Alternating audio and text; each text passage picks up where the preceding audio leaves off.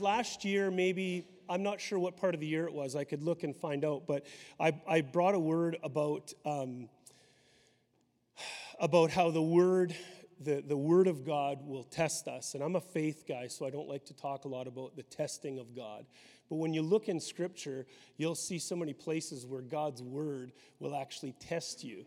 And so I brought this word out of Matthew chapter 13. If you want to go there, you can look at it. But in Matthew chapter 13, Jesus gives this parable of the sower and the seed. And if you pick it up in verse number... let's pick it up in verse number 19. It says, while anyone is hearing the word of the kingdom and does not grasp or comprehend it, the devil comes down, the evil one comes down and snatches away what was sown in his heart. This is what was sown along the roadside. And as for what was sown on the rocky soil, this is he who hears the word of the Lord and at once welcomes it with joy, and yet it has no real root in him, and it's temporary, it's inconsistent, it lasts but a little while. And then it says this in verse number 21, and when affliction or trouble or persecution or pressing comes on account of the word. So there's that thing there, that there's a persecution or a pressure, a testing that comes because of or on account of the word that's given. Okay, so this word comes, whether it's a life calling or something that the Lord encourages you in, or something, or a dream, or a plan, or whatever. And this pressure comes on account of the word. And then we also talked about Psalm 105. In Psalm 105, verse 19, it's talking about Joseph and how he's this guy who has this crazy word over his life. And it says I think it's around verse 19, it says something like this. And he was tested by the word. This is a bit of a paraphrase, but you can read it on your own. Tested by the word until the time of fulfillment. And so the word that he had on his life was testing him until the time it was fulfilled. Okay? Now, that's not a real exciting thing. You know what I mean? Like, it's like, wow, that's really exciting. Praise the Lord. I'm going to be tested and I'm going to be challenged and stuff. But as I look upon where we are chronologically in life right now, you could say, I know many people in the room here, you could say that 2018 was quite a year of testing and pressure, you know? And I know personally, for us personally, Mel and I were just talking about this last night, there are certain things that we felt tested and pressured in this last year, that I'm saying, Lord, we want to pass the test, because you know how it goes with the Lord. You don't get like 80% and then move on. It's like you pass or fail. And the beautiful thing is that if you fail the test, then God just says, okay, we'll just go around the mountain again then. Let's do it again. So it's important that we learn from things that we're going through, right? And so anyway, and then the other thing was, I mentioned this in that same message, that Jesus was tested by the word that he was carrying. I mean, he was the word made flesh, but he was tested. And in the Garden of Gethsemane, he was wrestling with this word on his life about fulfilling the destiny for humankind, God's destiny for all of us. And so he's wrestling with it to the point where it manifested physically with drops of like sweat mingled with blood, like he sweat blood, right? Such a pressure. And then when he said this phrase, he said, Father, he wanted, Lord, can you just take this cup from me? But then he said, nevertheless, not my will, but yours be done. So there was a yielding to the word that was testing him. When he yielded to that, it was like, okay, we can go there. We can go through with this. And remember, Jesus said, about getting hungry and stuff. He says, I have bread that you guys don't even know of. And the food that I have is to do the will of my Father. It just feeds me, right? And so in that moment of testing, it manifests physically, and he's like, no, I'm just going to surrender my will, not my will, but Lord, Father, yours be done. And so that was that testing. The cool thing about that whole concept of testing and pressure, I brought this out a little bit. If you were with us, you might remember it, but oil is only produced through the pressure of pressing of the olive. And wine is only produced through the pressure of the pressing of the grape.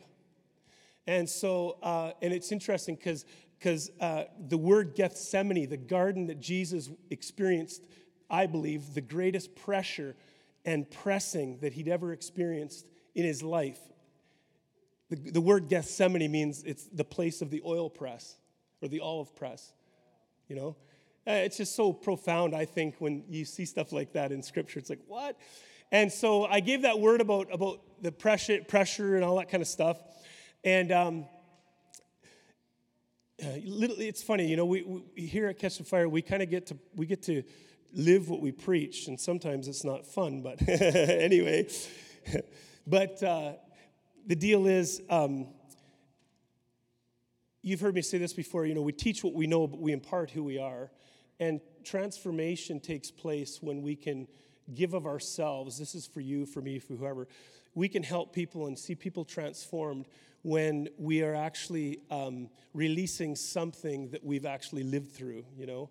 I remember being in a service years ago, I think it was like 97 or 98, with Graham Cook. How many have ever heard Graham Cook before? Prophetic guy that's just, it's like every time sometimes if you read him, he's hard to read, but it's like a mouthful. You'll chew on something he says for like hours and hours. And I was sitting in this ministry scenario where there was a bunch of leaders, and he's preaching and teaching, and he'd get up and he'd just rip for like 3 hours. And I'm just like, at the end of that 3 hours, you'd leave the meeting. There wasn't like ministry time at the end, laying on of hands or anything like that. And I'm like, whoa, this is crazy. Like, there seems to have been such a revelation and impartation. I actually feel, physically, I felt like I'd been out under the power, laying on the ground and doing carpet time, you know what I mean? And for hours, but it wasn't that.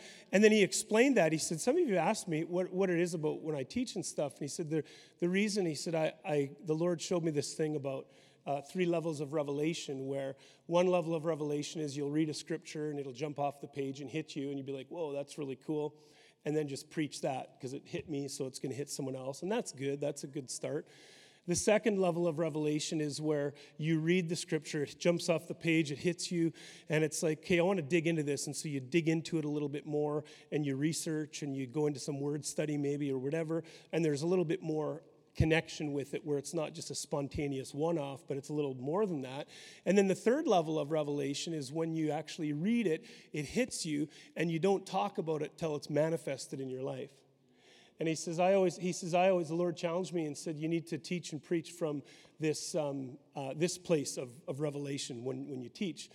And somebody asked the question, well, how long does it take then to get a message together, to like release a message? And he said, well, sometimes 3 or 4 years if it's a quick work. I'm going, whoa, okay. And then he mentioned this, because I hadn't said anything, no one else has said anything. He said, that's why you'll notice that when I teach like this, it'll feel like there's such a deep, rich deposit that's put inside of you, because it's coming from a place of manifestation in my life. And I was just like, whoa. So anyway, and then he also mentioned this. He said, we could stop preaching in the church today and just start doing what we've been taught for the last 25 years, and we'd have a lot to go on. Anyway, so with regarding this whole pressure testing, all that kind of stuff, how many remember that word when I preached that? Does anybody remember it? Okay, some of you all do. I had this thought then after that. I was actually thinking about that a little bit, and I had this thought, and I wrote it down. If the pressure of the outside force is greater than the pressure on the inside, then the outside force will prevail. But if the pressure on the inside is greater than the outside force, then what's on the inside will prevail over the outside. It's so simple, isn't it? And so when you look at it as pressure, as not in a striving sense, but I called today, I'm calling it Nothing But Fullness, Part 1. And there was a season in our lives where somebody would mention my name, and there was always, the word fullness was always attached to my name. Somebody would say, well, what's T-Dog all about? And anyone you asked, they just say fullness, fullness, fullness. And I feel that we've got a mandate to be a catalyst for people to not settle for just average. I get very, very agitated with average, in my own life especially. And so I declared war on average many, many years ago in all areas. I truly believe that we are God's chosen people as Christian believers. I believe that I'm God's favorite. I believe that God has me on his mind. I believe that his banner over me is love. I believe that his will and his desire for me never changes. His character is unchanging. I believe that his mercies are new every morning. I believe that his faithfulness is greater than anything. I believe that in him there's no shadow of turning. He's the Father of light. So I believe this stuff, and so that tells me that I'm not called to just be an average Joe Schmo. Here we go. And so I feel like a holy dissatisfaction regarding where I am currently, even spiritually, because there's always more. Just nudge your neighbor and say, he's going to talk about more. There's always more. We've done conferences called There Is More. We've done conferences called I Want More.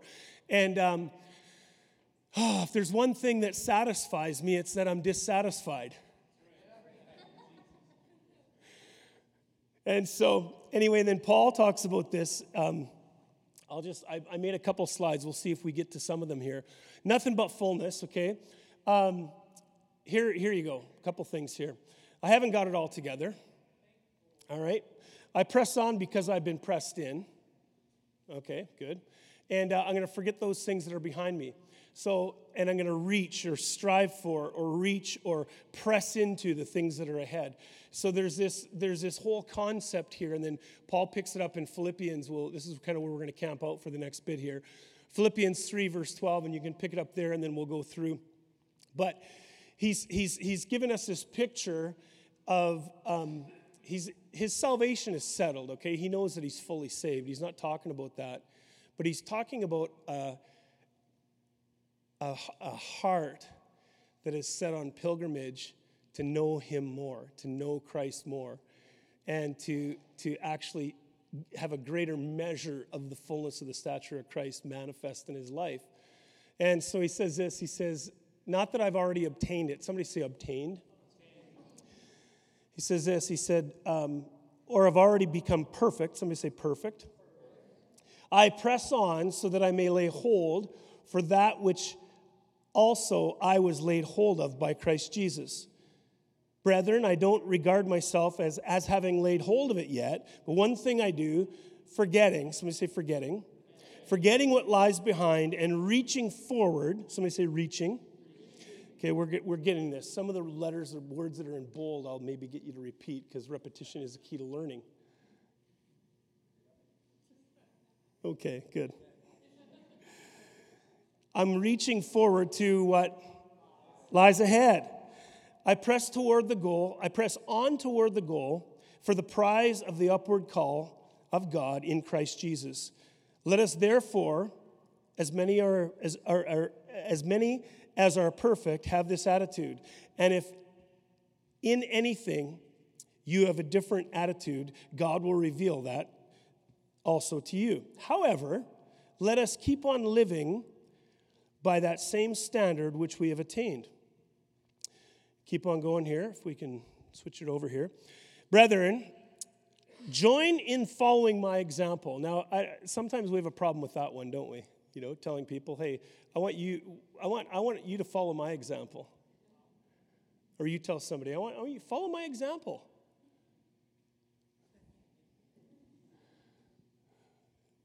Got quiet in here. Okay. Follow my example and observe those who walk according to the pattern you have in us. For many walk, of whom I have often told you, and now tell you, even when weeping, and that they are enemies of the cross of Christ, whose end is destruction, whose God is their appetite, and whose glory is in their shame, who set their minds on earthly things. For our citizenship is in heaven, from which also we eagerly wait for a Savior, the Lord Jesus Christ, who will transform the body of our humble state into conformity with the body of his glory by the exertion of the power that he has even to subject all things to himself. That's a pretty good mouthful, isn't it? All right. And then he goes on and says, therefore, my beloved brethren, whom I long to see, my joy and crown, In this way, stand firm in the Lord, my beloved. So stand firm. That's 4 verse 1. All right, so there's a few things that we see here. First of all, he says this. He says, you guys, I don't have it all together. I'm just going to say that straight off the top. I think it's interesting. If you think about the pressure that Paul had going on in his life, we're not going to go into it deeply, but a lot of people have asked the question about Paul's thorn in the flesh. What was it? You know, I don't believe it was sickness. I don't believe it was bad eyesight. I personally don't believe that. I believe it could be. I'll just propose this, and you can take it or leave it. Doesn't matter. It could very well have been. His lifestyle prior to Christ was that of a terrorist, just going out persecuting the church, killing Christians, laying beatings on people beyond UFC. Even unto death and killing people. You know, he was there at Stephen's stoning and all that whole thing. But I believe that the thorn that he could have been referring to was the memories and the images that he had imprinted on his mind of what he did before he came to Christ. And it says that a thorn was given. So some people like to claim sickness they have. Like, I'll give you, okay, so just so you know, like the cold that I had last week was not a thorn in my flesh, okay? Paul also says this. He says that he has this thorn in his flesh that was given. It's a messenger of Satan given to buffet him lest he become too proud and puffed up.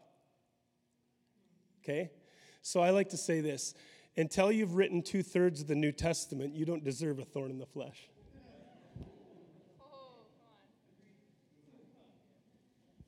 All right, that was just a freebie. That wasn't in the notes or anything. That was just kind of a thought, just a freebie, right? But regardless of all that stuff, we know that Paul had this pressure of his life that he once had, and now the pressure that God is put in his heart to see people encounter the true living God, right? There's this amazing thing happening. But he said this already. He says that I don't have it all together. And there are a few words here I want to highlight for us. That word obtained, I haven't obtained it yet. It means to take hold of, to grasp, to enter into close relationship, to receive, to make one's own, apprehend or comprehend. Paul hasn't taken hold of yet the fullness of Christ, is what he's saying. He says, I haven't taken hold of it yet. He's tasted a little bit, but he still hasn't taken hold of it. But then in other places, he says that the fullness of the Godhead dwelled in Christ in Colossians, and now it's in me. So I do have the fullness in me, but still that fullness that's in me, I still haven't taken hold of yet. I still haven't got the fullness of the revelation of what it means to be in him and him in me. Like he was trying to unpack this. I think he was a bit... there was a holy consternation inside of him. It's like, man, I know I've got this fullness inside of me, but I still don't know. I don't have it all yet. I mean, I've got it, but I don't have it. You know what I'm saying? It's like I know that, but I don't know that. It's got me here, and some of it's got me here, but it's not all there yet. And so he has this fight inside of him. And he also talks about fighters in other places. We got this fight inside of him to experience this. And he says this, and he also says, to be made perfect there, to be complete, to bring to an end, to bring to the goal or the accomplishment, to be made perfect. Paul realizes that he's still a work in progress or process. God is still perfecting him, pruning him, shaping him, opening up the untapped areas of spiritual life, new levels of God's glory. He basically acknowledges that God is still working in him. Just nudge your neighbor and say, God's still working in me.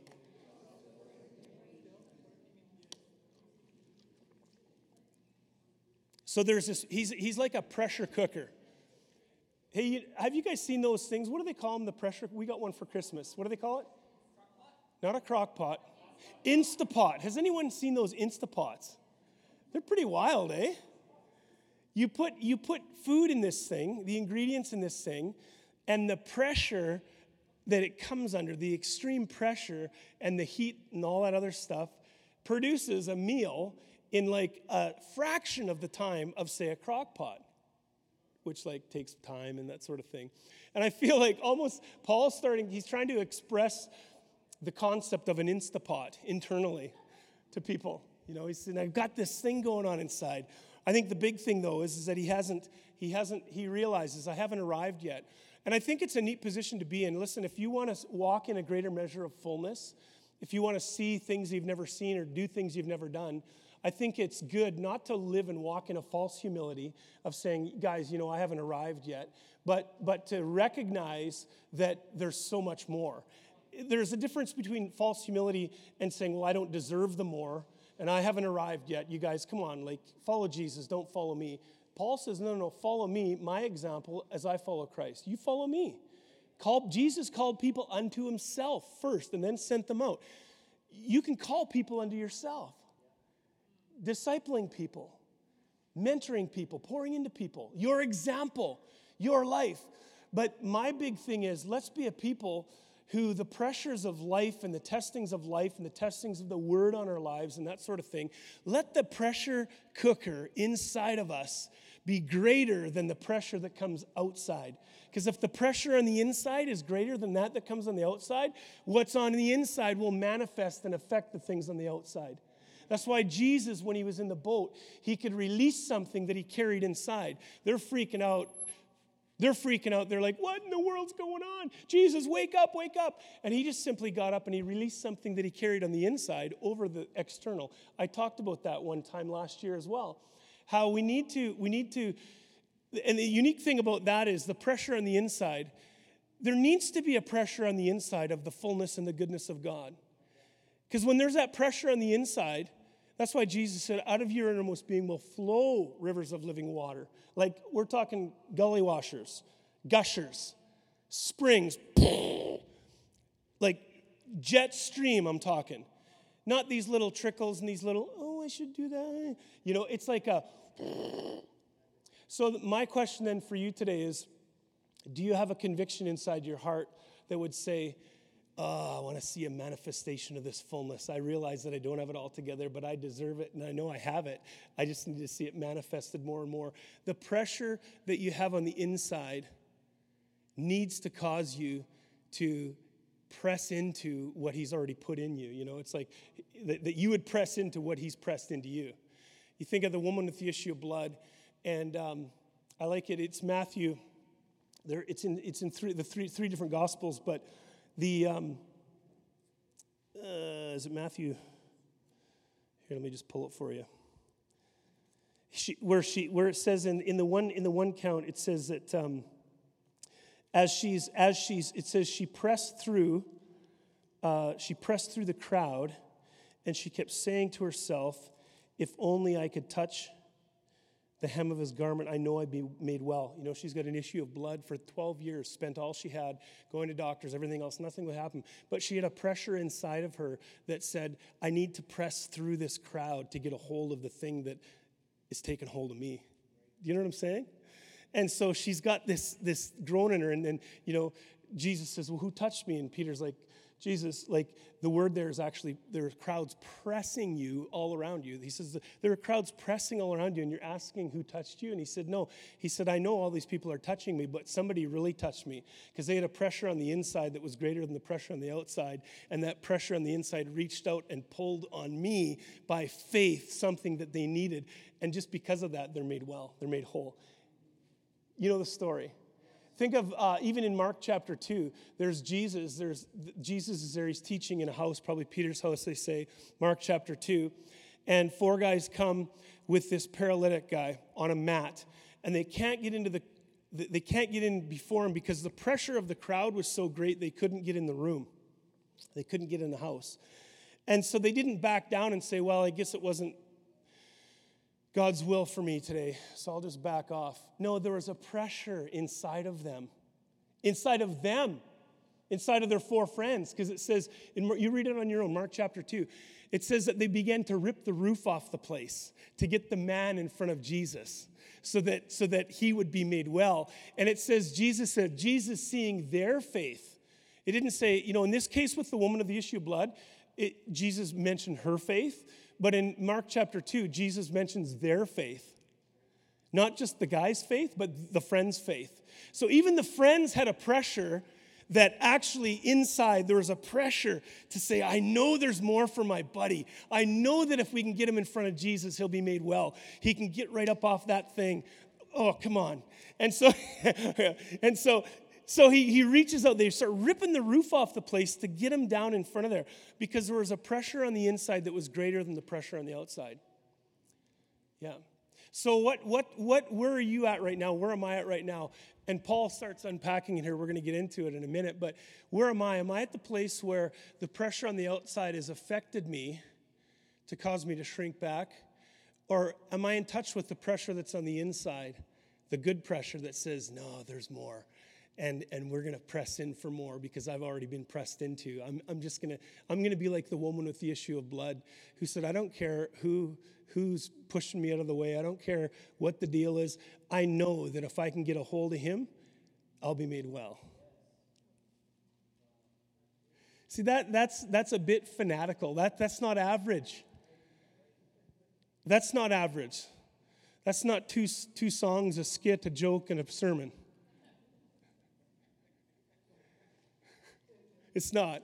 That's like, get out of my way. I'm getting what I came for. Get out of my way. I've got one focus. I've got one thing in mind, and I'm not going to settle for anything less. So they rip the roof off the place, lower him down in front, and Jesus obviously takes up his mat, and he walks out of there. He's healed up. He's made whole completely. And so Paul's got this going on, and it says there, here, we'll go to the next one here. Next one. He says this, he says, but I press on to take hold of that for which Jesus took hold of me. Brothers, I don't consider myself to have taken hold of it. So he's in this dialogue saying, there's more. I got it, but I don't have it, and I'm going to get it because it got me. Right? So there's this word here too, this word to press on or to follow after. It also is translated, that word is also translated persecute. Isn't that interesting? So now this gets real, okay? This just got real for Paul as he's talking about this because he's talking about this pressing forward for something, and he says this, so, and it also means to chase, but that word persecute, so you can see it over and over in Scripture where Paul persecuted Christians. It's the same word. Okay, well, we'll let that settle a little bit. But in this case here in particular, though, it says this, and here it means to move rapidly, decisively toward an objective, to hasten, to run, to press on. To chase. There's a story in 2 Samuel chapter 2, 12 through 13, or 23, where Abner, a general for King Saul, loses in a skirmish to David, and it says then that David's general chased Abner, not turning to the right or the left as he pursued him. So it says that Asahel refused to give up the pursuit. In other words, there was something in him that said, I'm going to pursue. I'm not going to go left or right. I'm just going to press on. I'm going to go after him. I'm going to go after him. I'm going to go after him. I think it's interesting that we were talking a bit about this on the way in, actually. Barnabas pursued Saul. So Saul gets radically saved, and Christ took hold of him on the road to Damascus. And he was knocked off his high horse. And he was changed. He was transformed. And then when he came around to the disciples, to the apostles, the guys were a little bit leery about this, thinking, hey, okay, this, should I, like, really? Are you sure this guy's really converted? Or is he just doing this so he can suck us as leaders in so that we can get taken out too? You know what I mean? And but it says, but Barnabas. Later on it says, so then Paul left, and he was actually quite discouraged. He left, and then it says, but Barnabas. Barnabas meaning the son of encouragement. Barnabas went out and pursued Paul, and he found him. And because of his pursuit after him, that's why we have the New Testament like we do today. Because there was somebody who pursued him, you know. There was something that he had on the inside that was causing him pressure to pursue. And so here he's saying, I press on to take hold of. And that word to press on means to pursue, just like he himself was pursued. That's kind of cool. All right. So in other words, there was fire in his belly. Nudge your neighbor and ask him, say, do you have fire in your belly? Ready to burst. Now, this is what's wild. The thing that makes this so real about Paul speaking this out is this. With the same zeal that he once persecuted, there's that word there, okay? He persecuted the church, 1 Corinthians 15:9, Galatians 1:13, Philippians 3:6. He now pursues the church, pursues the people. He pursues Christ. He does pursue people too, but with that same fervor that he was once just going for it, going after the Christians, persecuting the Christians, now that's completely flipped around, and now he's pursuing Christ. What a crazy picture. He uses the same word. I thought that was powerful. I'm like, wow, that's so amazing. The persecution that you went with such a tenacity with legal documents from the Roman leadership, you now go with that, with your legal right as a son of God to pursue God and discover the fullness to know him more. And I've said this before, it's just crazy how when people sometimes, some people, I know nobody here, some people, when they get saved from a lifestyle, maybe they were going like hard after the pleasures of, the lust of the flesh, the pride of life, the desires, the evil desires of the old man. They were pursuing with all fervor. And then they get born again and they're like, And that passion goes away. And I'm going, okay, you missed the boat here. I question the Jesus that you have. I question the Jesus you contain based on the passion that I see in your life. Really? And religion will do that. Religion will suck the life out of everything, won't it? It'll suck the life out of the discovery of the one who took hold of you. And you can, with that passion that you once went after the things of the flesh, you can now get extreme about passion about discovering your identity in him and discovering him and the fullness that he is in you. But there's got to be an awareness of it. And it's so easy sometimes, isn't it? Like when you think about the pressures of life and the pressures of things, like, God, is this thing ever going to come to pass? Like, oh, God. And I think sometimes we do a lot more complaining than we do contending. Right? And we do a lot more doubting than we do declaring and decreeing. Huh? It's a new year. Come on, it's a new season. It's a new day. There's a fresh anointing flowing my way. So anyway, we see this picture here, and so he says this. He says, I'm not gonna give up my pursuit. I'm not gonna give my pursuit of God. I'm not gonna be easy about it. But I must know Christ in all his fullness. I think that would be a good prayer to just put over your life for this next season, for this new year. Father, I want to pursue you. I want to pursue you till I know you in greater measure of fullness. That I would look back on, after a year's time, coming into 2020, that I would look back. They say that hindsight is 20/20, but that I would look back and say, wow, I don't even recognize that situation there now. I got a word about that today. So take a look around, because what you see today is going to look radically different than what you're going to see in a year from now. Come on. I receive it. How many would like that? Say that, hey, you know what? That what we just went through, we came through, whatever the personally, corporately, family-wise, business, whatever the case may be, man, I'm just going to keep pressing in for something greater, because I know greater's already got a hold of me. All right. Come on. How much more do we want to get into here? All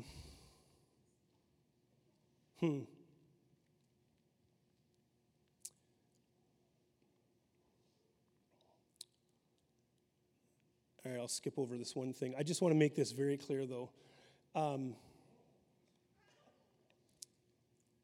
Years before, Jesus laid hold of Saul on the road to Damascus. That was the point where Jesus laid hold of him.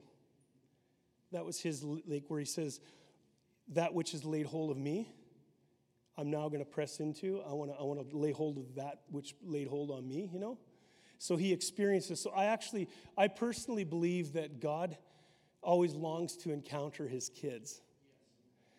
I firmly believe that. I think if you were to look at your life, you could see parts where God interjected and encountered you in a certain way that marked you for life. And I like to encourage people, not that you're just looking for a one-off encounter or a one-off thing, but there's something about having a hunger to encounter the Lord and to know him and to encounter him and to see him and to experience something you've never experienced before.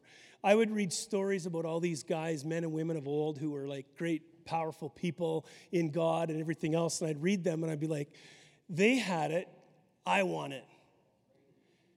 Sign me up. And so I just started to do that, to pursue that. I'm not satisfied with what was happened yesterday or last year or last week or whatever. I know there's more. I've got an insatiable appetite for more and this discovery. And so it comes to a point where you almost just need to decide in your own mind. Like, just make a choice. You can wallow and stay in your self-pity. You can stay in your situation that you think nothing's going to break out of. Or you can take hold of or press into that which has already taken hold of you. And if you feel it hasn't taken hold of you yet, then just keep pressing in, because it'll take hold of you. Like, what came first, the chicken or the egg? Well, we love him because he first loved us. I believe that you can experience a first love over and over and over again. You know, his banner's waving over you. It's love. Come on. I love that song, by the way. Isn't that a great passage of Scripture? You know what that literally means? It means he invited me into his wine cellar. You know, the banqueting table, it's the word there is wine cellar. And his banner over me is love. Woo-wee. Ha! Punch drunk love on the glorious gospel of Jesus. Woo-wee. All right. Okay, let's skip down. I'm going to skip over one thing here. We're not going to do this right now. Bam, bam, bam. Here we go. All right. So then he says this. So how do I want to press into this stuff. How am I going to press into the fullness of what's inside of me? How do I allow that pressure to grow inside of me so it affects the pressure outside of me? He says this, one thing I do. Somebody say this with me. Okay, let's try it again. One thing I do, forgetting what is behind and straining forward toward what is ahead. I press on to the goal to win the prize, which God has called me heavenward in Christ Jesus. So there's this thing here where you've got to be able to forget. Let it go. Please, let's not sing that song together. That'll be stuck in your head for the rest of the day, the Frozen song, you know. Let it go, let it go. Yeah. Okay, I'll stop, okay. But there has to be, it's so wild how Scripture lays it out so much, where Jesus says over and over, and Jesus talks about it concerning what the disciples have seen him do, even in days of old, in the great patriarchs, you'll see there, they'll say like, forget about that stuff, but remember this. And they'd make an altar. They'd remember this. So remember all the good stuff. Learn from the bad stuff. That's fine. But don't focus on the bad stuff. And here, that's what Paul's saying. He's saying, I'm going to forget about the stuff in my rearview mirror, and I'm going to look here. You notice that when you're driving, like think about that. If you were to drive around in your vehicle, how fruitful would your driving be if you spent the whole time looking in your rearview mirror? Oh, yeah, remember what happened last week? Remember what happened last year? Oh, yeah, oh, wow, what a disappointment. Oh, what a disappointment. And I'm not belittling, because I know people have been through some rough stuff in the last year and whatever else. But I'm here to encourage us that our windshield is extremely larger than a rearview mirror, and there's a reason for that. Because you're not called to look in your rearview mirror and complain about disappointments and hurts and pains and all these trials and things like this in the past. You're called to look forward. In fact, press forward, strain forward. It's a picture of a runner running a race and how at the finish line they'd be straining forward to break the tape, you know? Pressing forward. And you know what? If you're here this morning, though, and you feel, you know what, I just don't have any press in me, I would encourage you just to get around some pressing people then. You know, invite people into your bubble that will cause you to be uncomfortable with your current state. Invite people into your life And it could be as simple as this. I don't know if you've ever had anyone do this. Has anyone ever called you and said, hey, can we connect? I just need encouraging today. Has anyone ever called you and said that? Yeah, some people have. It's good. I think it'd be great if we were all just known for being such encouragers that people would be lining up saying, man, I just like a few minutes of your time. Because I don't know what it is, but when I get around you, I just get encouraged. The air gets clear. The sun gets brighter. The sky is bluer. Ooh.